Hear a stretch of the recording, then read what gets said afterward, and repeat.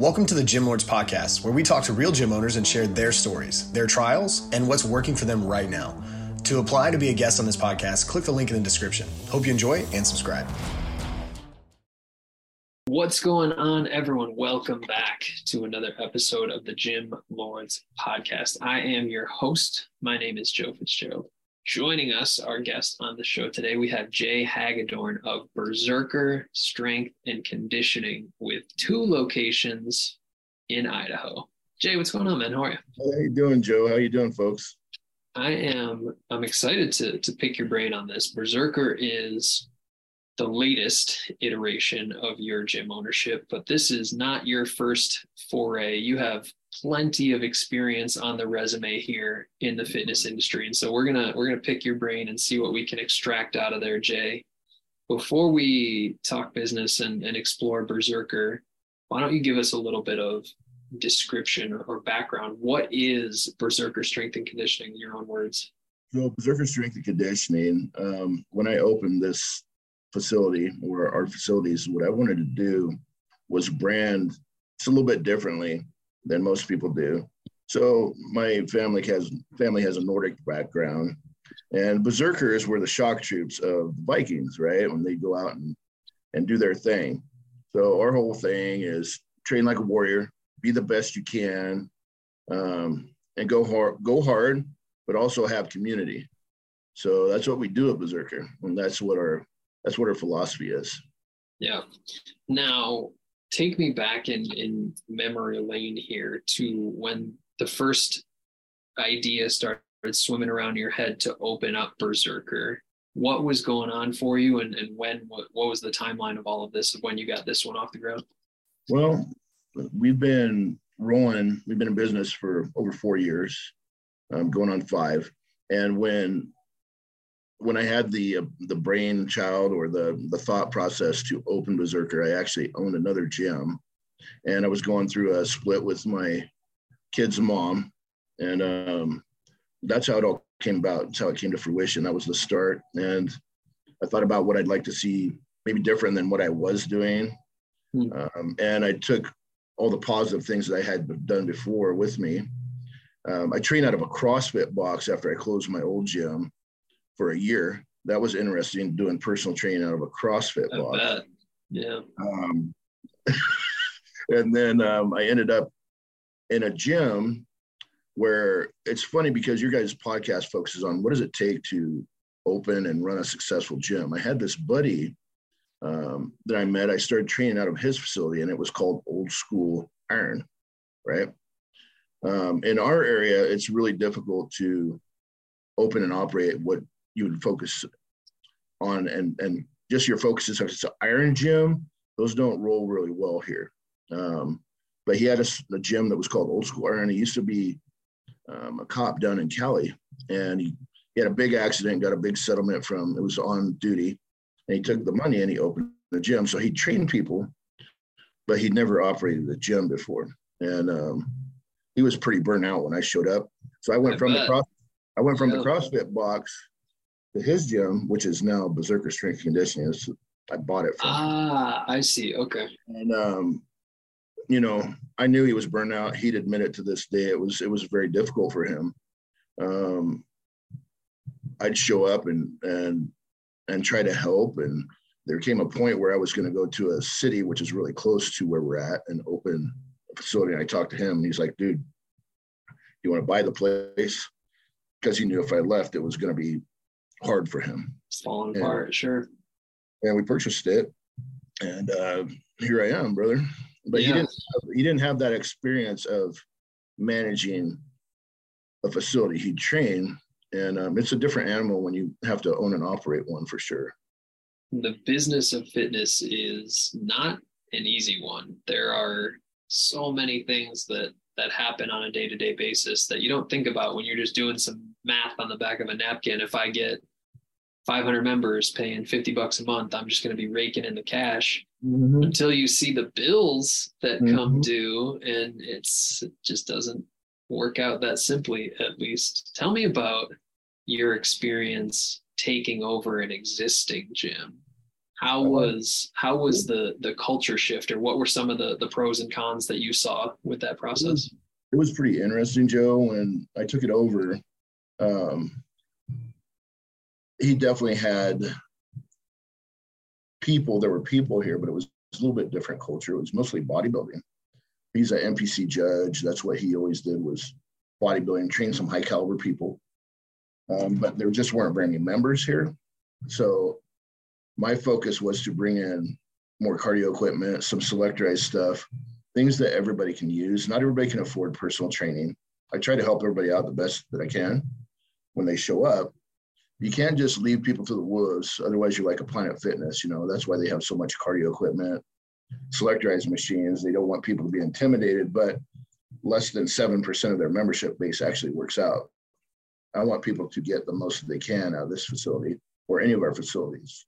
When we took it over, we brought in more cardio equipment, more selectorized equipment, and that caused a pretty good influx of members just doing that. Yep. There's no shortage of stories in our space of absentee owners or people that fail to reinvest into their facility, and membership notices those things. Mm-hmm. You don't keep the place up to snuff. People are going to find somewhere that does. Yeah, I think it's important. Something that I implemented it's really simple, just software that manages your membership base. Like he'd had paid in fulls that hadn't been renewed. People were coming in that they weren't paying. If someone's card dropped off file, they were coming in. And most people, you can't get mad at the members because most people don't even check their freaking bank accounts. They never even looked. Yeah. It wasn't malicious. No, it wasn't. Most of the time it's not. They're not looking for a freebie. So that helped increase the membership base. I think we had legitimately 97 members when I took it over. So it was like, where is it now?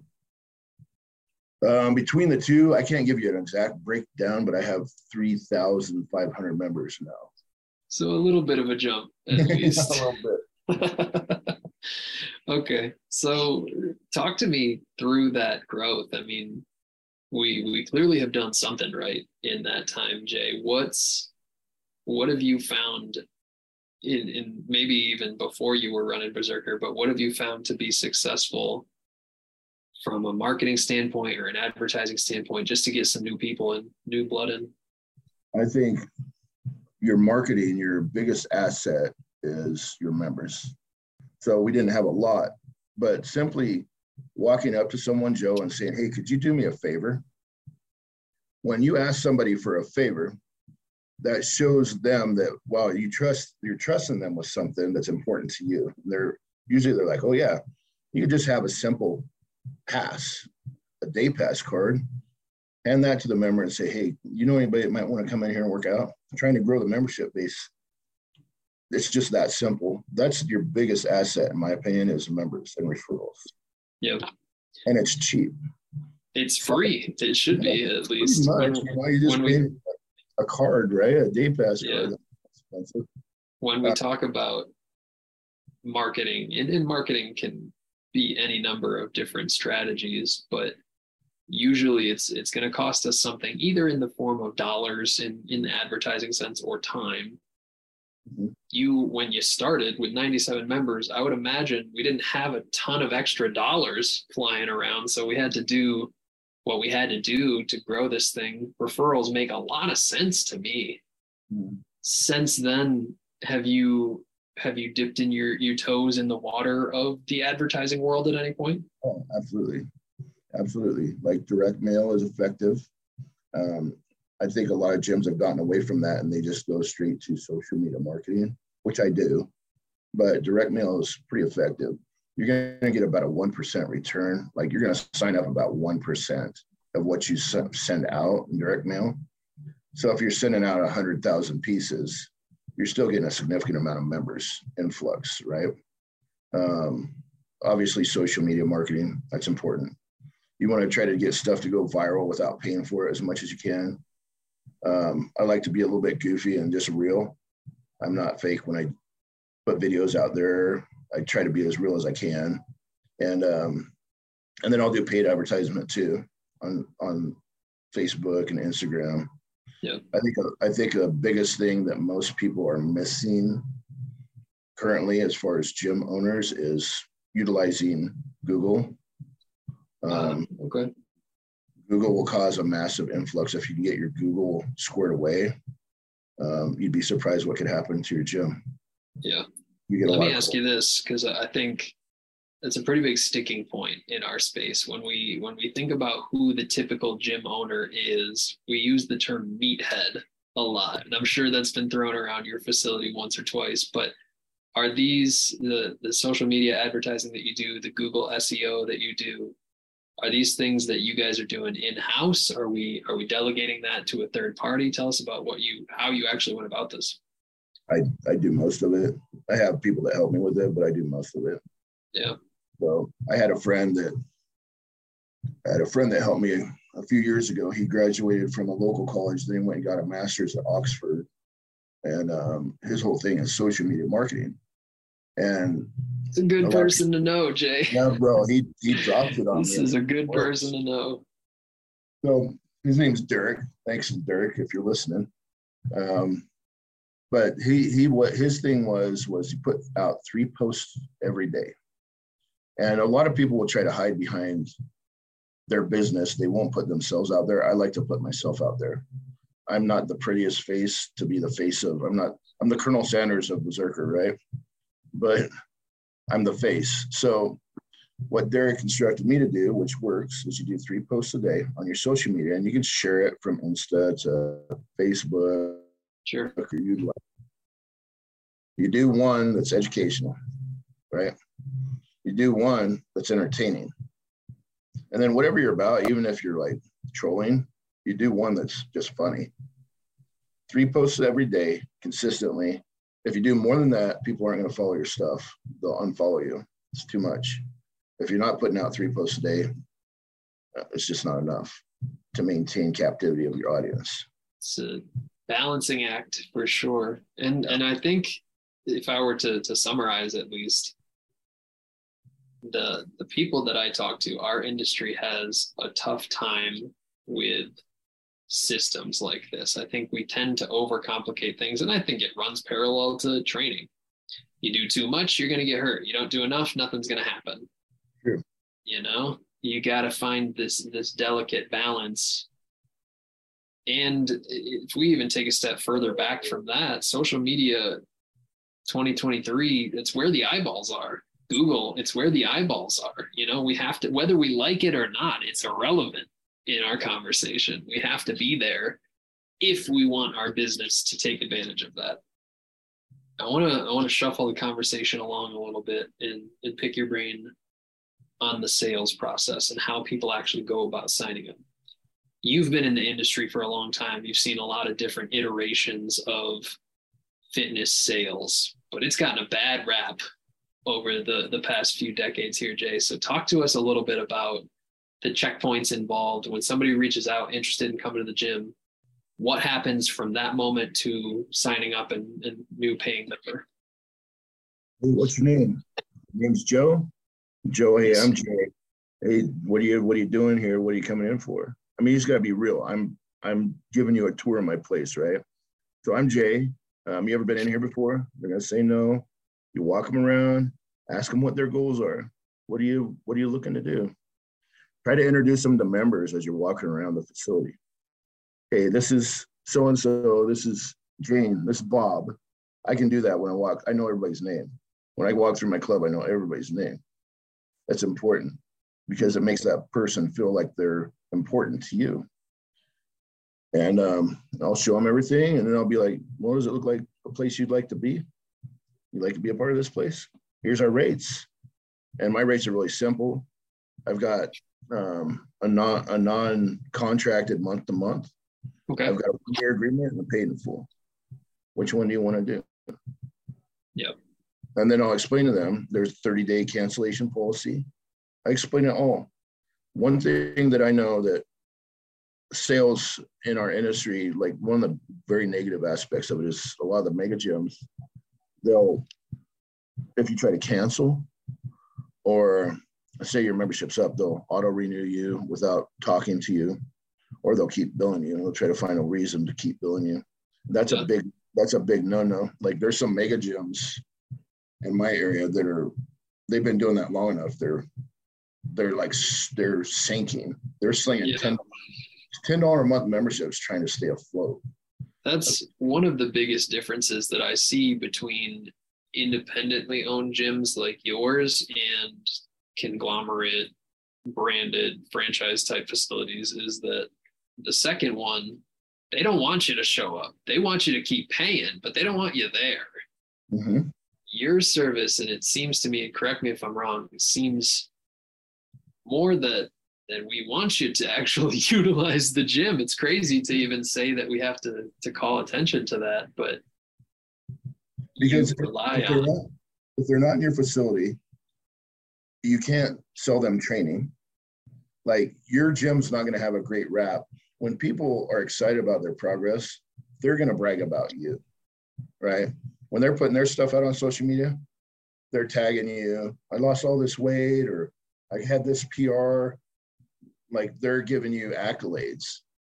When you're just slinging members through like cattle, and most of them aren't utilizing it, it's not good in my opinion. You know, you give people tools that they need to succeed in the long run. That's going to help your growth and your longevity.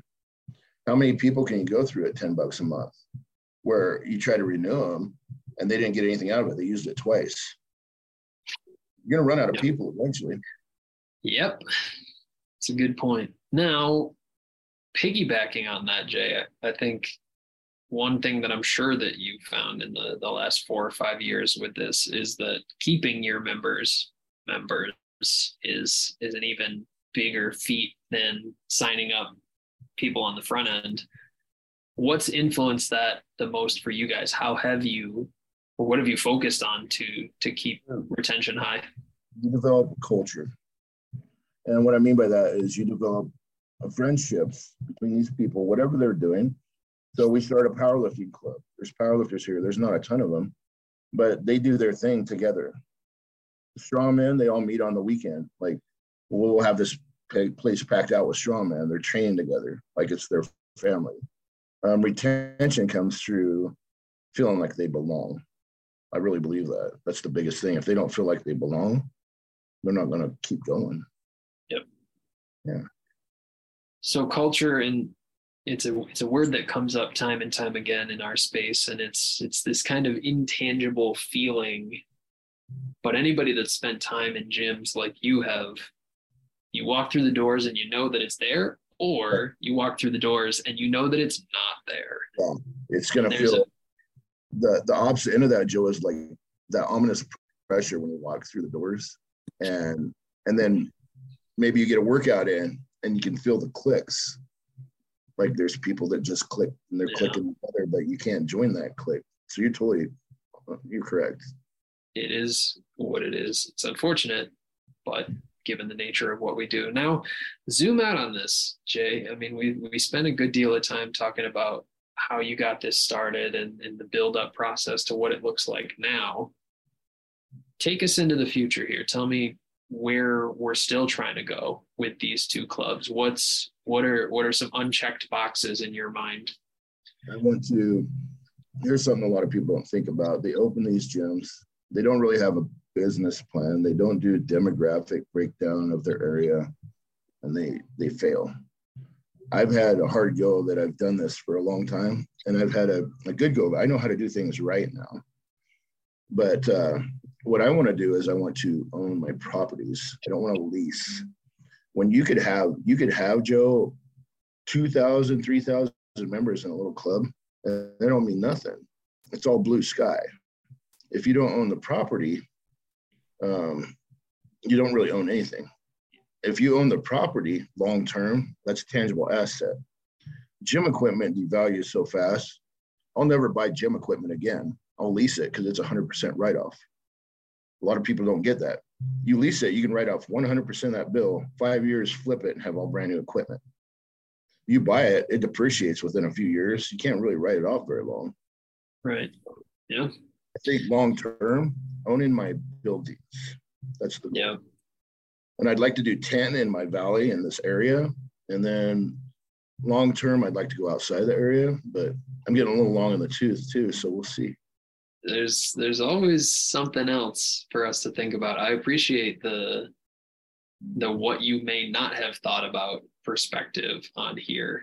Twofold. One, purchasing equipment is probably going to be the single biggest expense when it comes to opening up a gym. And there's pros and cons to owning versus leasing, like you said. But thinking about the tax advantage side of things is a big deal. Mm-hmm.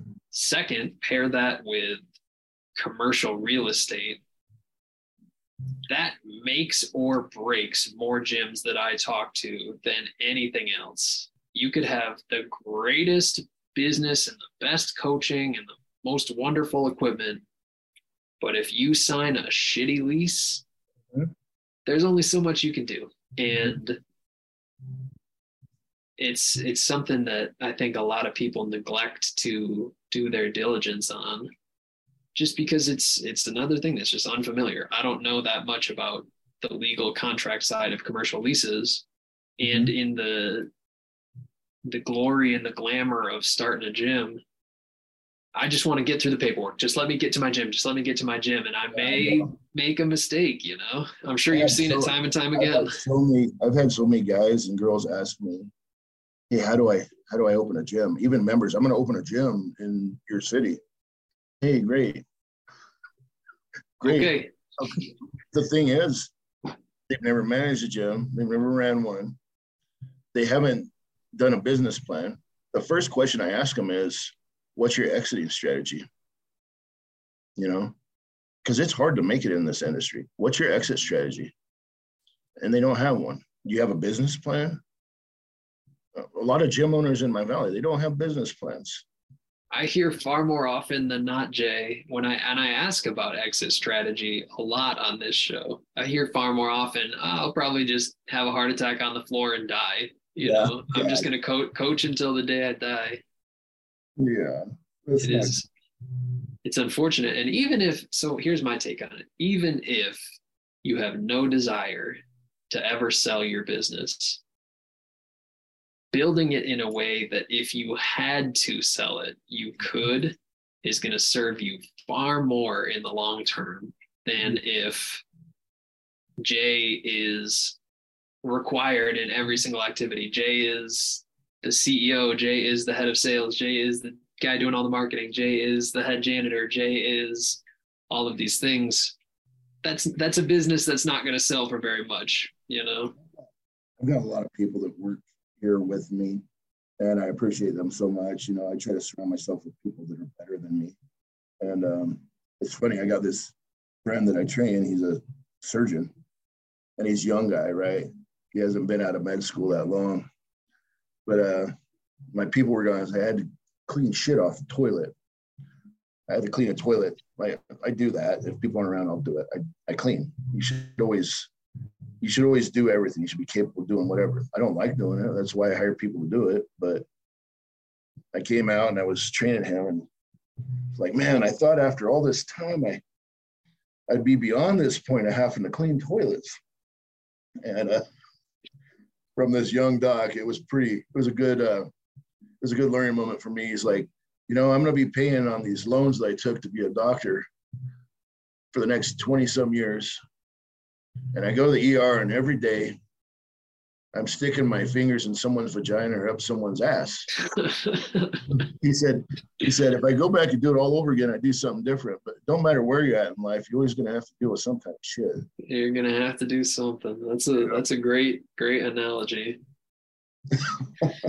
What a perfect place for us to begin to wrap our conversation up, Jay. But in the few bits of time that we have left here, why don't you tell our listeners where they could learn more about Berserker? Is there a website? Is there social media links? How can people find you guys? Look up Berserker Strength and Conditioning on Facebook.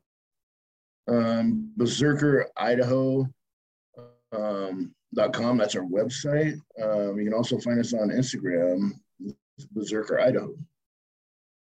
Straightforward and simple enough. If you're a gym person and you're outside of our area and you want help, we can help you. If you're interested in opening a gym someday, I'm not beyond talking to people. Yeah. So. It's greatly appreciated. Connect with Jay and his team on those platforms. This has been awesome, Jay. I genuinely appreciate you're willing to give us a look underneath the hood of how this actually functions. So I'm excited. I can't wait to see what the future holds for you, and I wish you nothing but the best, man. Thanks, Joe. Absolutely. To everyone who tuned in, thank you as well. Don't forget, if you'd like to be notified about future episodes, hit like and subscribe. If you're interested in joining us to talk about your business, click the link in the description, fill it out. Our team will be in touch. And as always, until next time, Gym Lords out. Thank you for listening to this interview, but don't go anywhere. We still have 2 more incredible interviews coming right up inside this episode. But if you're a gym owner that's looking to get more clients, keep them longer, and make more money, head to the link in the description of this podcast and schedule a free leave your credit card at home consultation with one of our business consultants. You see, here at Gym Launch, we've helped over 4,000 gym owners across the world increase their sales, take home more money, and build the business of their dreams. And it simply starts with a phone call. Click on the link in the description of this podcast to schedule your call today. Now, let's head into the next interview. What's going on, everybody? Welcome back to another episode of the Gym Wars podcast. I'll be your host today. My name is Emily, and joining us on the show is Miles from 6 Fit Gyms out of the UK. What's going on, Miles? How are you doing today? Very good, very good. Thank you for having me, and I'm excited to chat and share some somewhat common practice and see what makes sense and see what we can share. Yeah, absolutely, man. You know, we're definitely excited to have you on the show as well. But before we dive into the nitty gritty of what you guys have going on and how you run 6 Fit Gyms, tell us a little bit about how you describe your business to people and what made you want to start your gym in the first place. Because you guys have been around for, I believe you said 21 years, right? Yeah, the gym's been around a long time, recently gone through a rebrand and a modernization process, trying to improve everything we do. I've had other gym chains in the past that I've sold. So I've been in the fitness industry a long time. So I've seen lots of things happen. I've seen a lot of trends, a lot of cycles in the industry, things that become popular and fallen out of favor. And I've seen what's tried and tested and has sort of stayed the course and sort of still is relevant today. Okay. So prior to opening up your gym, were you working like as a personal trainer for somebody else? I started in the gym industry 25 years ago, and I worked for some of the big chains like Fitness First, David Lloyd. So I had I would say, good apprenticeship, looking at what these brands did very well, what they did not so well, and then got ideas about one day, if I was able to or lucky enough to open my own facilities, what would I want it to stand for? What would I want it to look like? And what service and what results would we offer? So I kind of learned in the trenches and then went out on my own and started and made some mistakes along the way, as we all do. Mm-hmm. And, you know, I like to think I'm a little bit wiser now, having made those mistakes. Yeah. So in the back of your mind, you always knew that you wanted to be a business owner in this industry. Yes. Yeah. It was all I ever kind of wanted to do, really. And, you know, some people say, be careful what you wish for. And, but I'm pleased to say, you know, it's been an exciting journey. I've enjoyed it, met some amazing people. And I think I've learned a lot and I've grown a lot along the way. And I've got a few more gray hairs for it as well. Okay. So when you started, talk us a little bit about through the journey. So when you started, did you initially start with this big of a space, or is it something that you grew into? Well, when I started, when I was transitioning, working for the big box gyms, the big operators, I started doing outdoor boot camps. So that was my halfway house from moving across. So I was doing some one-to-one PT work, and I was doing outdoor sessions and group sessions in parks locally, had 3 sites.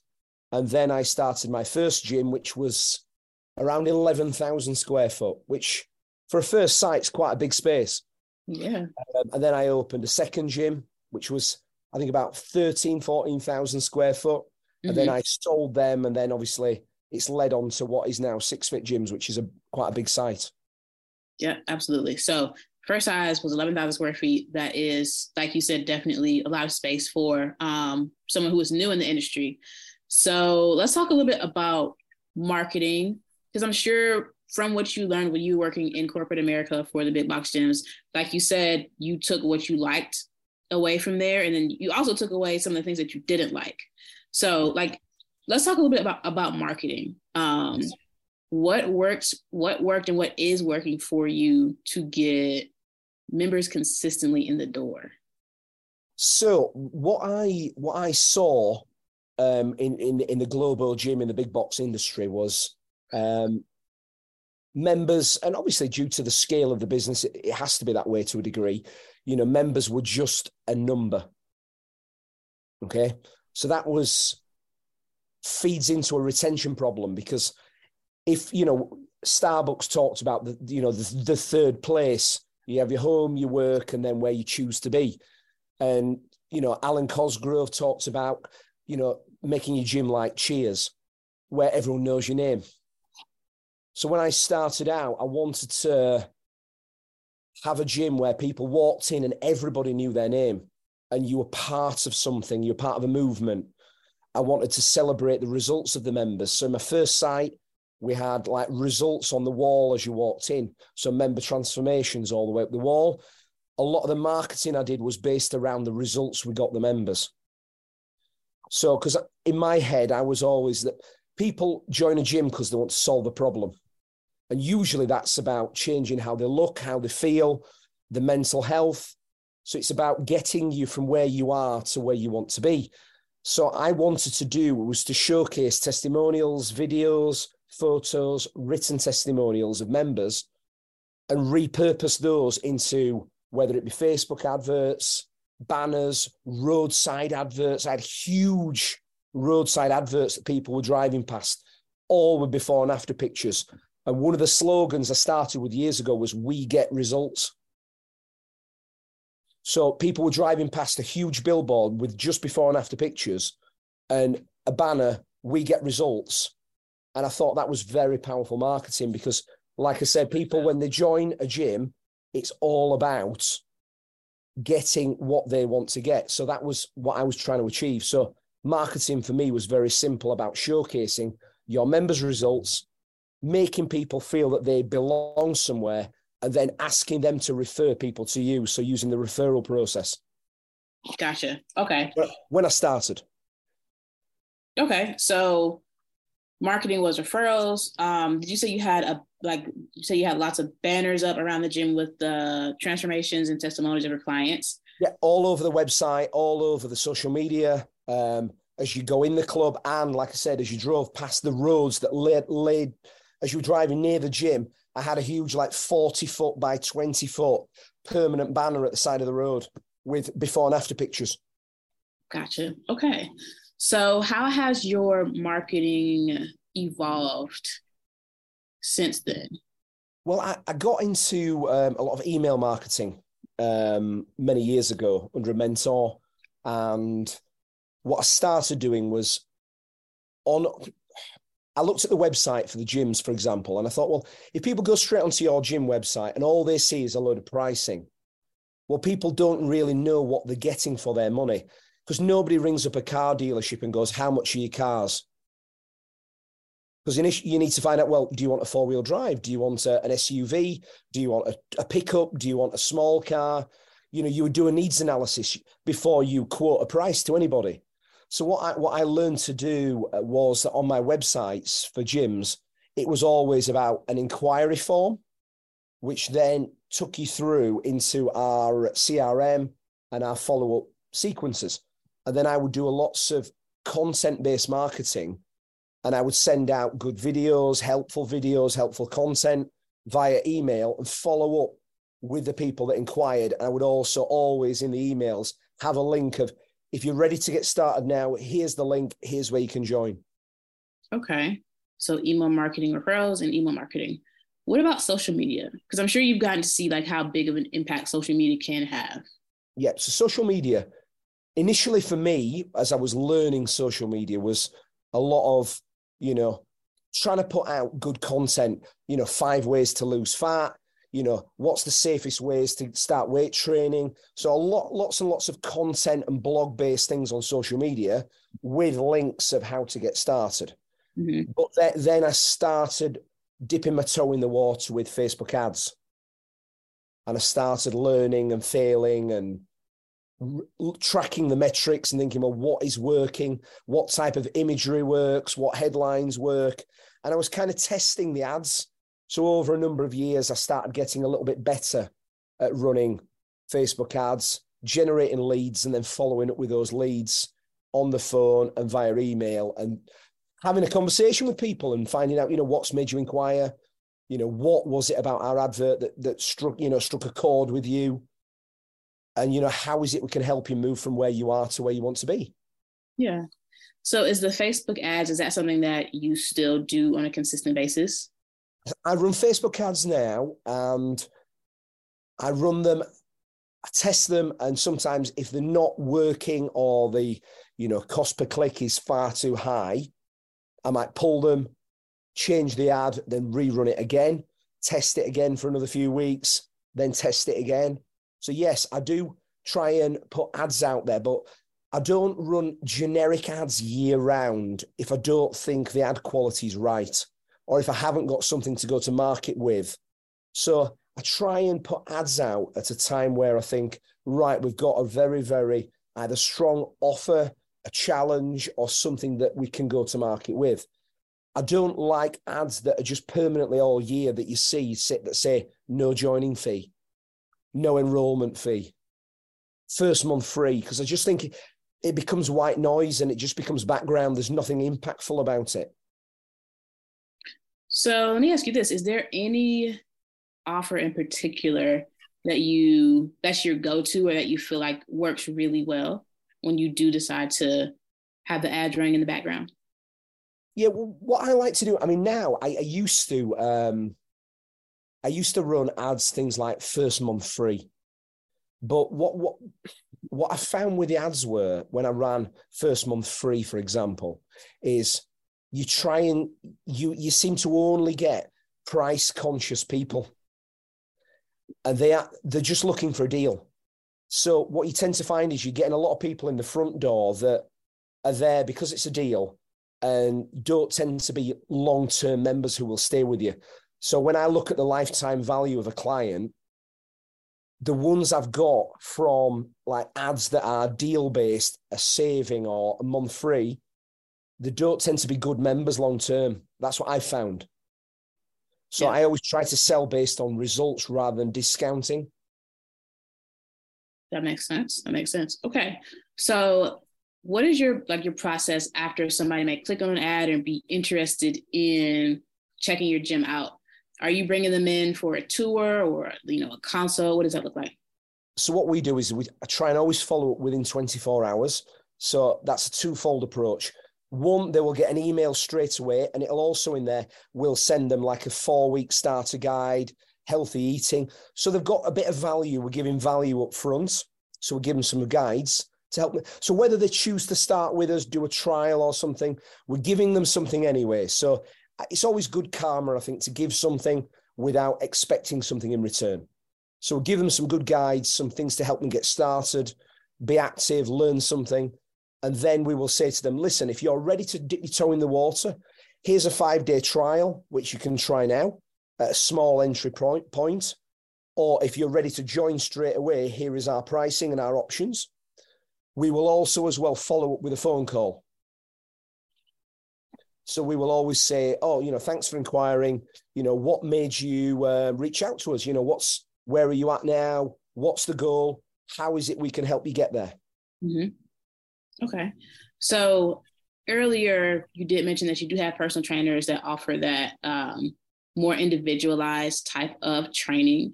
So yes. Do most of your members, are they doing like the open gym, or would you say that a lot of members are also taking advantage of the fact that you guys offer just that higher level of accountability and coaching?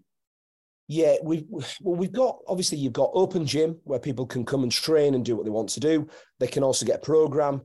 And then you've got members who need a coach. They need somebody who's going to keep them on track, walk them along the journey, keep the diet on track, keep the training on track, and just make sure they're doing what they need to do to get what they want. So yes, we have, like any gym, you have a percentage of membership who will take up one-to-one personal training, and we have a percentage of members who might just do classes. Some people don't do the gym, they just come, they want the community, and they want the classes and the coaching and the camaraderie, and they want to do the classes. So some people do all three, some just do gym, some just do classes, and some just do PT. Gotcha. Okay. So is there any particular service that you would want maybe more of your members to take advantage of? Well, we want members to engage with us. So whether that is they do some group training, some classes, some one-to-one training, or even if they come and every 8 weeks get a new program, and we can help, and there's more touch points, because the more we can keep people in one of those kind of buckets, whether it be PT, group training, classes, or, having programs regularly, you're helping keep people on track. So for us, we want to interact with the members as much as we can. Because if you leave people to their own devices, a lot of people, motivation-wise, they might sort of fade as you go. So we want to keep them in one of our services as long as we can to help them get results and help keep them in the loop of the gym. Yeah, for sure. So as I'm sure you're the owner, I'm sure that your role in your business has evolved over the past 20 years or so. So like, what does your day-to-day look like now? Are you still doing some, coaching and training, or is your primary responsibility to do things that are going to continue to grow the business? It's both, really. I mean, a while ago, I stepped back from all coaching. I stepped back from teaching classes. I stepped back from one-to-one, and I felt like I'd lost the heartbeat of the facility. So I do a small amount of one-to-one coaching, and I do a very small amount of teaching a couple of group sessions, but I really enjoy it. And it kind of rekindled my fire in the industry when I started again doing some one-to-one and some coaching, because when you are just step back running the business, just looking at numbers, looking at cash flow, looking at accounts, looking at invoicing, looking at marketing, yes, those are essential and you have to do them. You can't bury your head in the sand, but spending 5 to 10% of my time actually doing some coaching, I think it helps you. You're on the floor, you're seeing what happens, you're seeing how things work. You're looking at a member smiling. Is the music right? What's the atmosphere in the club?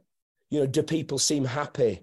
So it helps you get that on the shop floor feedback. Yeah. I think not just email feedback from members. You actually see it with your own eyes. Yeah, definitely think that's something that's priceless and invaluable, to just be in the environment, even if it's for 5 to 10% of what you're doing on a daily basis. Of course, yeah. I think there's no getting away from that. You've sometimes got to be there, look in the whites of the eyes of your members, and you've got to see, do they look happy? Are members talking to other members? What is the interaction like in the club? You have to be able to see it. You don't have to be there 100% of the time on the shop floor, but you have to be able to dip in and out at different times and look what goes on. Yeah, absolutely, man. Okay, I'm glad that you brought that piece up there. So next I want to talk a little bit about some of the goals that you have for, let's say, the next 365 days. I know that earlier we were speaking about this. You said maybe not necessarily to, get more members in, but that you guys are working on, some other things. Yes. Well, I mean, I think what we're looking at is the quality of the product and the proposition we offer, and trying to, as we've been recently modernizing the place and adding equipment, trying to look at what classes we need to add. We've upgraded one of the studios. We've just upgraded the spin bikes. We've just become a High Rocks official accredited centre. So we're just constantly looking at how can we offer a better service, and we're looking at the member journey. So I want to offer different services for different people, because not everybody wants one-to-one. Not everybody wants a group session. Some people might want some online coaching. So it's looking at trying to see what services can we offer that services and helps the majority of our members and meet them where they are at. So it's trying to look at how do we get better results for our members, providing a better service, better quality equipment, and trying to get, like we discussed earlier, the sweet spot between the pricing of the club, the value of the club, to make sure the club has a good atmosphere. It's not over busy. Because I think in a gym, I've had the privilege of working in different gyms at very much different price points. And if you lower your pricing, yes, you can increase your membership, but you're servicing more members. You might have members waiting for equipment, which leads to a retention problem then, because you've got good members leaving because they can't get on the equipment they want. So I want the club to be great in terms of atmosphere, but I don't want it to be too busy. So it's trying to raise your pricing and hit that sweet spot where your gym is busy, you've got a good atmosphere, but it's not over busy. So you're using pricing to almost control your membership. So how did you come up with the pricing, like the tiers that you guys are at now? Test it. You're always testing your pricing. So if you have a particular type of membership, for example, you might have a student membership. And if your student membership is sort of growing too quickly, or you feel like you might have a member mix of too many students, you will put up your pricing for students. You'll control the influx by increasing the pricing. Okay. So because if you think about it, you always want to have a mix of different ages. You know, our club, we have members who are approaching 90 years of age. We have teen members. So we have all the different ages in between there. And we don't want to have 70% teenagers, and we don't want to have 70% of people over the age of 70. It's trying to get that member mix right so the club feels right. So we're trying to always look at the categories and get the pricing right. Gotcha. Okay, that makes sense. So, Miles, this is a really good place for us to wrap things up on this episode. But before we sign out, please tell our listeners where they can find you. Yeah, I mean, we're on Instagram, we're on Facebook. I'm not that young, so I don't think we're on Snapchat or we're on TikTok yet.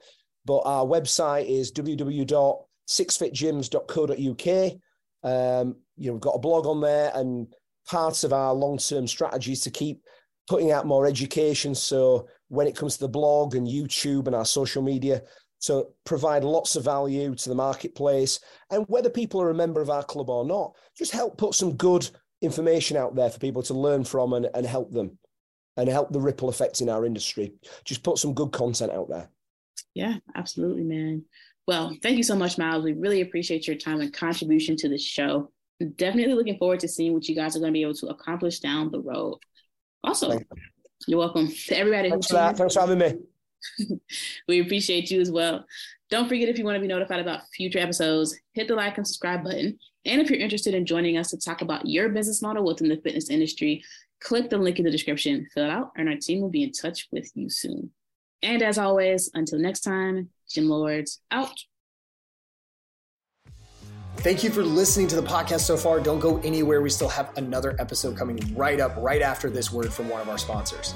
The Gym Lords podcast is sponsored by Prestige Labs. Prestige Labs is the first and only nutritional supplements company built by gym owners for gym owners.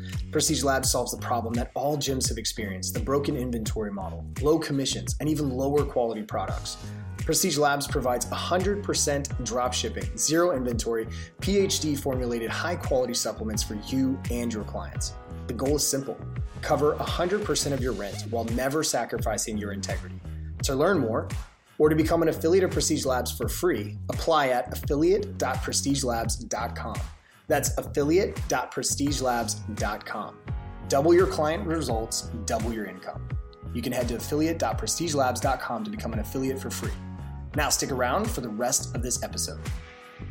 Use coupon code GYMLORDS on prestigelabs.com for 20% off all future supplement orders.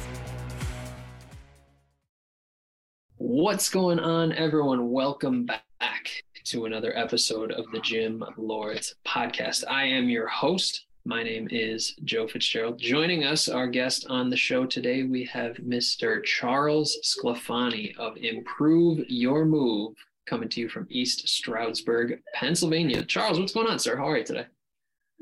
Hello, everybody. Thank you for having me. Been a great day. Already got the 5 a.m. workout in, had a bunch of classes already. We're making the world a little stronger. Excited to hopefully help some listeners out there and share my business model.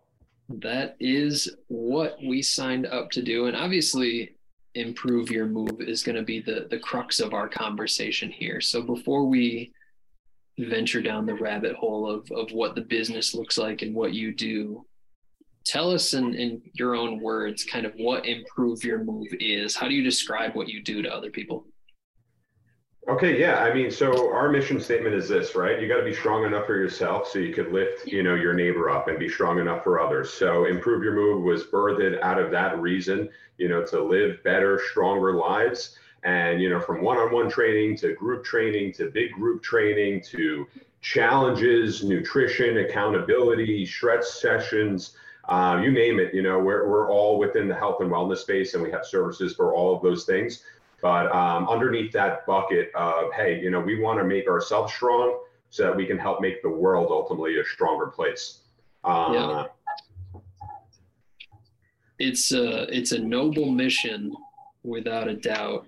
What I want to dig a little deeper on here, Charles, is the origins of all of this. I find that how things get started and how these businesses are created tells a lot about what the rest of that ride will be like. And so take us down memory lane here for a moment or two and talk to me a little bit about when the idea for Improve Your Move started swimming around and how you got this whole thing off the ground. All right, great. So I have a little sappy, nice origin story. It started, I think like most people's personal journeys, looking in the mirror, expecting and wanting more, right? I was in finance, 211 pounds, staring in the mirror, smoking cigarettes, not proud of myself. And I needed a change. And I had a couple buddies that were into fitness, got me into it, just bench press, regular stuff, pull-ups. And, out of the just going there while I was, a financial representative, I slowly developed a passion.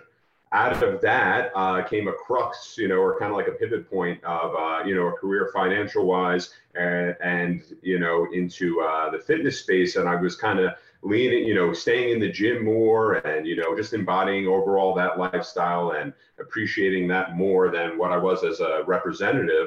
And I, fast forward, had made a bunch of progress in the gym, was feeling better, a long way from that initial image, looking in the mirror, not being happy to somewhat being happy. And then, when I was selling financial instruments, yeah, we made people tons of money and we made money, but there just felt like something was missing, and so I realized, okay, now we have the business structure down, we know how to sell, we have some of this stuff, and I love how I feel. And I figured like this, right? Like whether you have all the money in the world or none of the money in the world, if you don't feel good within your body, you want some change, and that's tangible. And so that's something that'll change your life for the better. So I made like full pivot and just, kind of up and left everything finance wise, got like a little bit of an exit thing. And then, kind of started to improve your move. Originally, I worked, in some big box gyms and kind of, got the feel and the lay of the land for that and took on some clients and just got my feet wet and understanding all that process and going through the certifications, and then to like at the same time as that, running my own personal business at the same time and doing advertisements and juggling everything, all at once. And then there was just enough demand where I said, hey, let's actually just leave all these big box gyms and give it a go on our own, so it was kind of like independent trainer style. Then we turned into kind of like virtual training, where we started to employ a couple other trainers virtually. And then, earlier this year, it's like, hey, everything's going great. We have our, virtual processes kind of streamlined. I was able to step out of the picture somewhat, and, now put some, sweat equity essentially into an actual brick and mortar spot come January this year. And we've seen great results so far, same offerings that I originally mentioned, but a lot more that you could do kind of like we have a 30,000 square foot facility, so we can offer, tremendous amount of value and tremendous amount of opportunities to get fit. Yeah. So a bit of an evolution along the resume there. We were early on on the client side, right? A user of fitness training to better yourself. For a long time, found ourselves in the big box options, you name it. A lot of people that I speak to work their way through the ranks on that side of things. You stepped away, spent some time independently, and just grew demand and grew the brand to the point where creating a physical space to house all of this made sense. And 2 or 3 months in, here we are, right? Yeah, you summed it up perfectly. And, the benefit for me doing it in that way was that at no point have, we've never been not profitable. So anything I've ever invested into our business side in terms of making sure that the demand was there has always kind of, made us money. And, that's been a huge benefit for mine, because I've had interviews with tons of people and talked to, lots of different people in the industry. And I definitely think this was the way to go. Yep.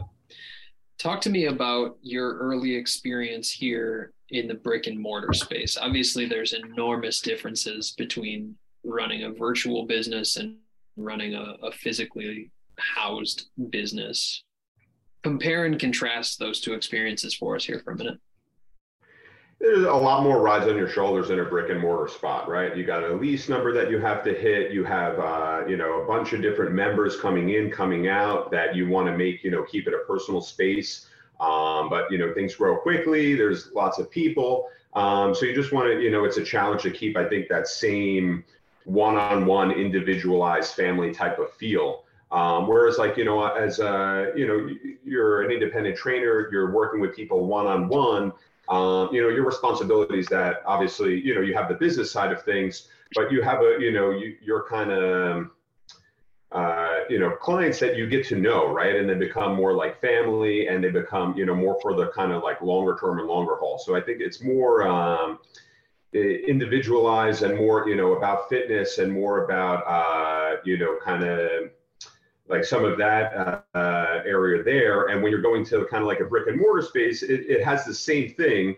It just grows a little bit, right? So now you have to worry about scheduling and, classes running back and forth at the same time, and how to change all of that over, and making sure, okay, locker rooms are efficient and gym floors are efficient, and things like that. So I think the list grows, but I'll give you guys a shout out, definitely having like some type of systems in place. And, if you look at like the 7 money models, there's a great system in place for, what you guys call client finance acquisition.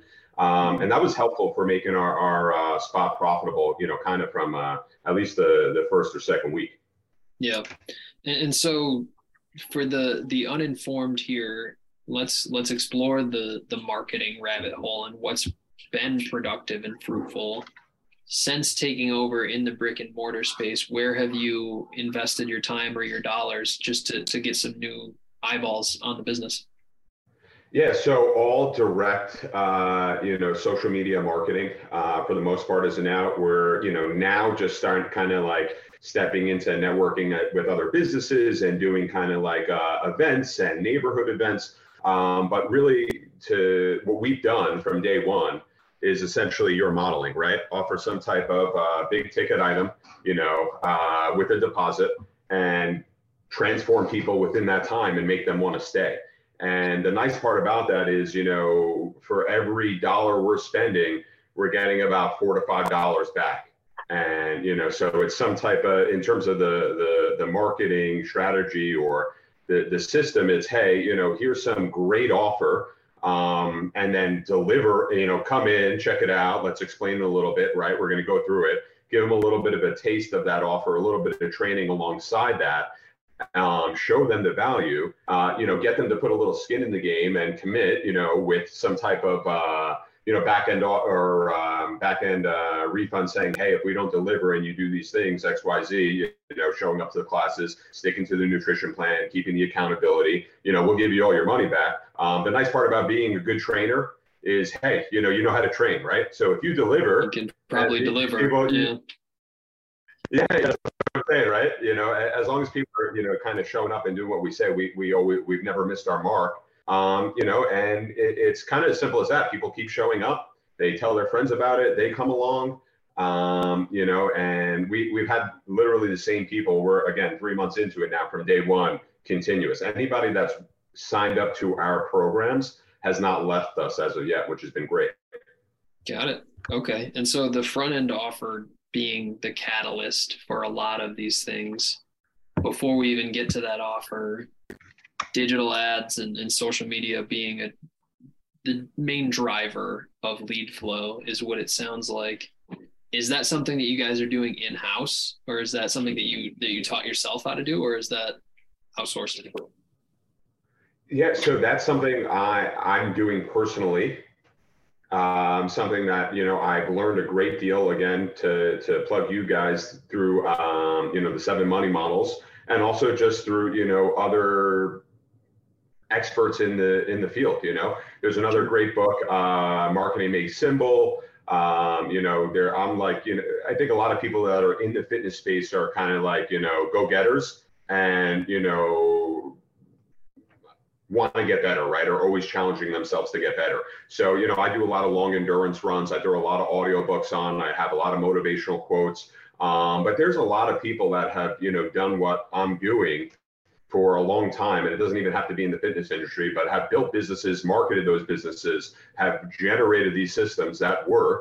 And you just kind of got to custom tailor it right to your branding. So I've leveraged off of, you know, these giants and the information that they've had, and just kind of made it my own, you know. And yeah, there's a little bit of plug and play, and okay, this worked, that didn't work. But, you know, whether you're Coca-Cola or you're Improve Your Move, you got to do some testing and figure it out, right? Yeah, I think it's unfortunate because advertising and marketing in general in the fitness space, people kind of shy away from. And I find that a lot of the conversations that I have stem from people who happen to just be above average trainers and thought that the next move for them was to open up a facility, and really quickly find out that there's all of these other tangible skill sets that are required to run a successful at any level business. But to your point, which I think is really, really important here, 2023, there are more resources than ever for those willing to put in a little bit of time and energy to learn these skills. They're skills, they take time, but it's possible. You know, it's not that paid advertising doesn't work for me. It's that you just didn't do it that well. It's not that my offer isn't getting traction. It's maybe something's wrong with it. You know, there's so much tinkering and tweaking, and it sounds like that's the message that you're communicating here, is that whatever we're launching at the onset, be okay with manipulating and modifying along the way. Is that right?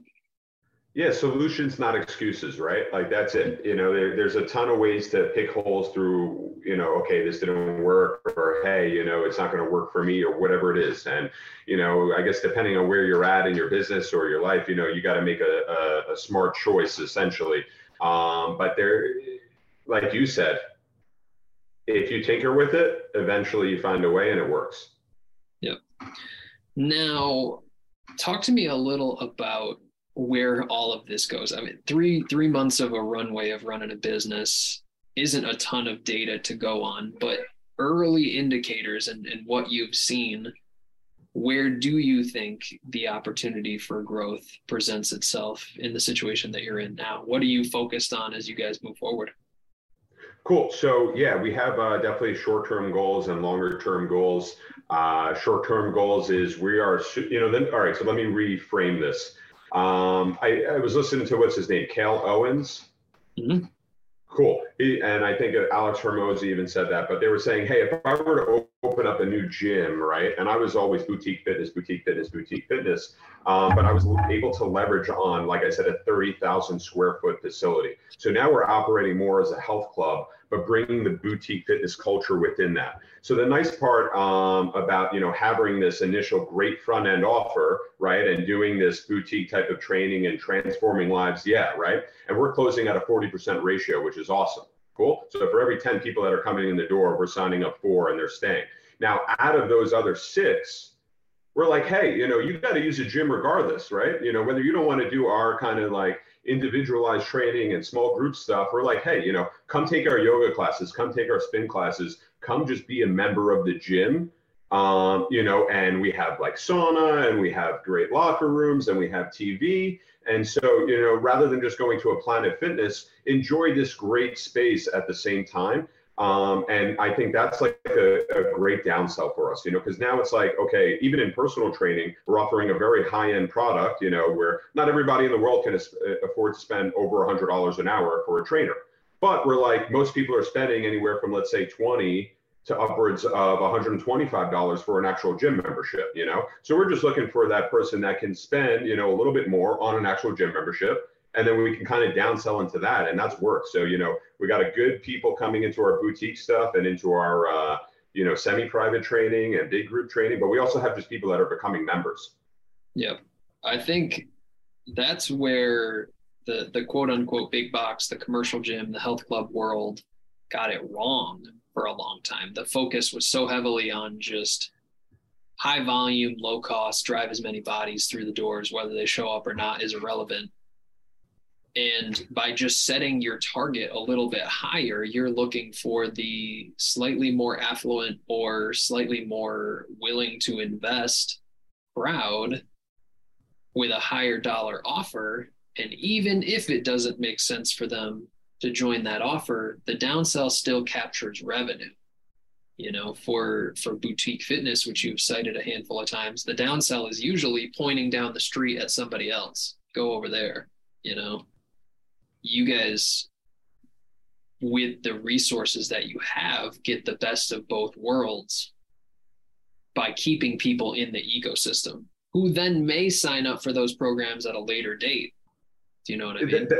That's exactly right. I mean, where we run our semi-private training and even our big group classes, right, they're right there out there in the open, and, when I go to, let's say Valentine's Day is coming up. I don't go all around the year, going to buy a dozen roses, but, there's a certain time of year that my wife is like, hey, it's flower time, right? I mean, sometimes I'll get like little flowers, but I mean, hopefully she's not listening to this.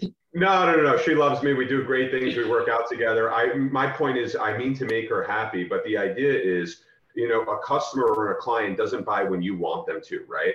They buy when they're prompted to. And sometimes our offering will get that, but sometimes they're like, hey man, I've been pumping this bench press the same weight, not making any progress. And I've been a member here for, let's call it 2 months. And now I'm looking at all these people that are jumping up and down, doing sprints, having fun, laughing, sweating. They started with a big old keg and are leaving, with now 4-packs and 6-packs. There's some excitement around that. And that might prompt them the same way that Valentine's Day prompts me to prompt them to say, hey, maybe it is time. And maybe I do want to be a part of this great culture and community. So I think just having, like you said, or, kind of like we both said, but having them just be on the floor rather than walking down the street to, Planet Fitness where they're going to go give them bagels, is eventually ideally going to get inspired. And I'm counting on that fact. In fact, we are also trying to, gauge people into events like 5Ks and 10Ks, and that's just not just for our semi-private people, but that's for everybody. And the idea is this family culture is going to, want to inspire people to be better, do more. And, that's exactly what we offer. Across multiple studies in all kinds of different research within your model, the biggest factor driving retention is utilization. People that are in the facility doing different things, participating in different offerings, they stay. And the more of our crowd that we can engage, the better our numbers are going to look. It's as simple as that.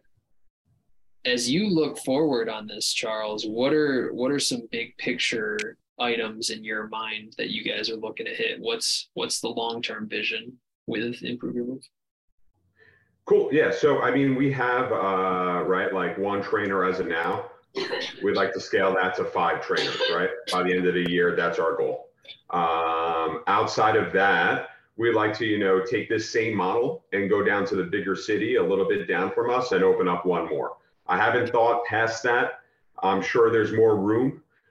But I'm like, hey, here's the finish line ahead of me. Let's cross that one and then sign up for the next race. So kind of immediate, right? I'm still very, very hands on the business. I'm still doing some training, on both sides, in the virtual and in person. And, believe me, I wish I could, to say I wish I can get out of it.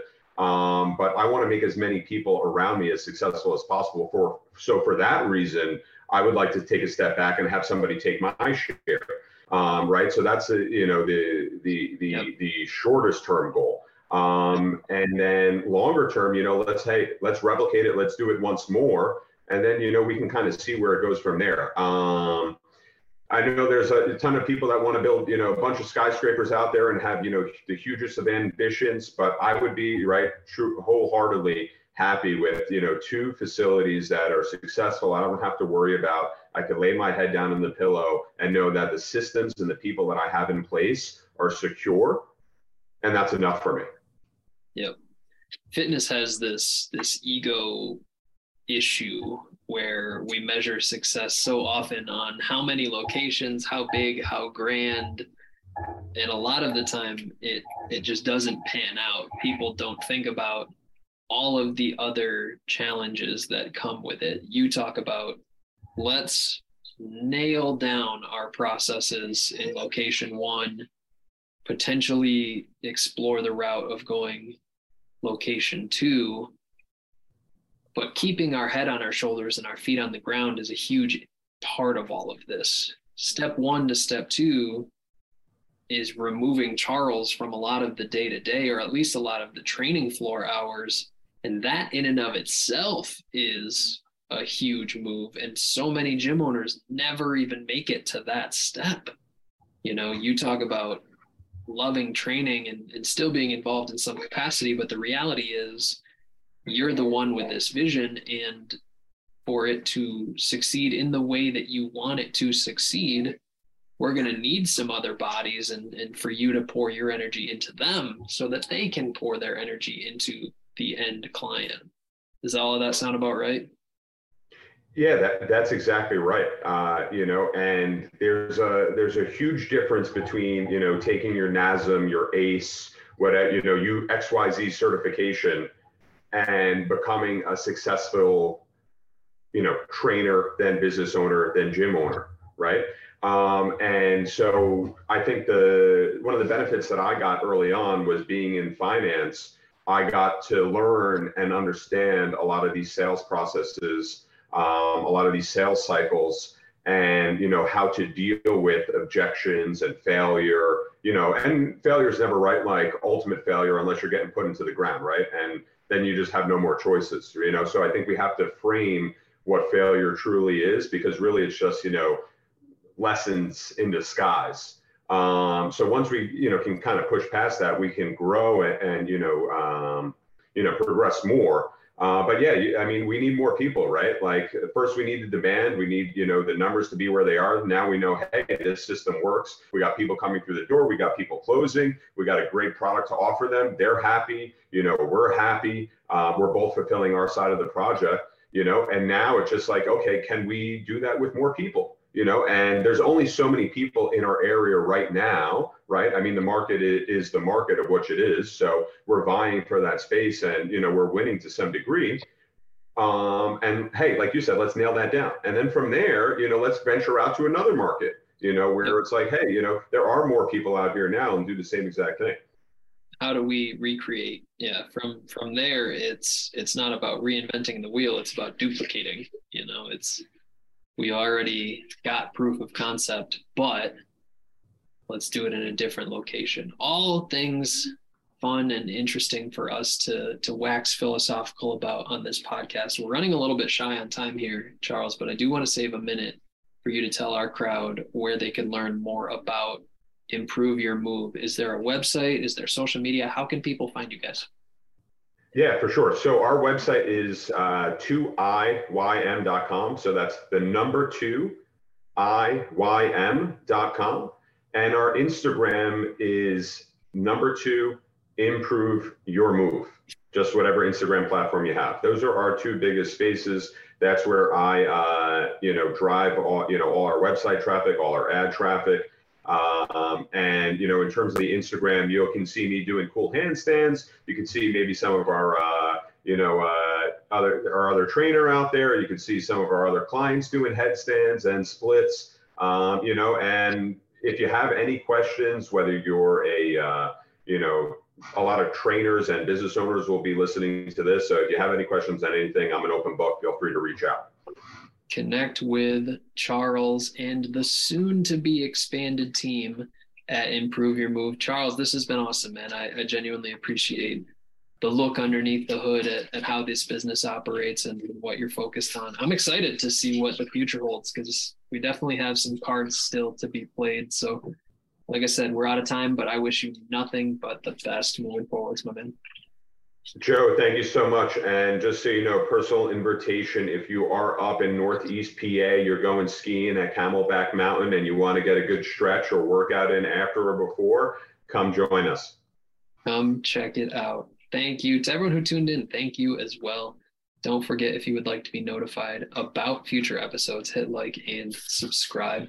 If you're interested in joining us to talk about your business model, click the link in the description, fill it out.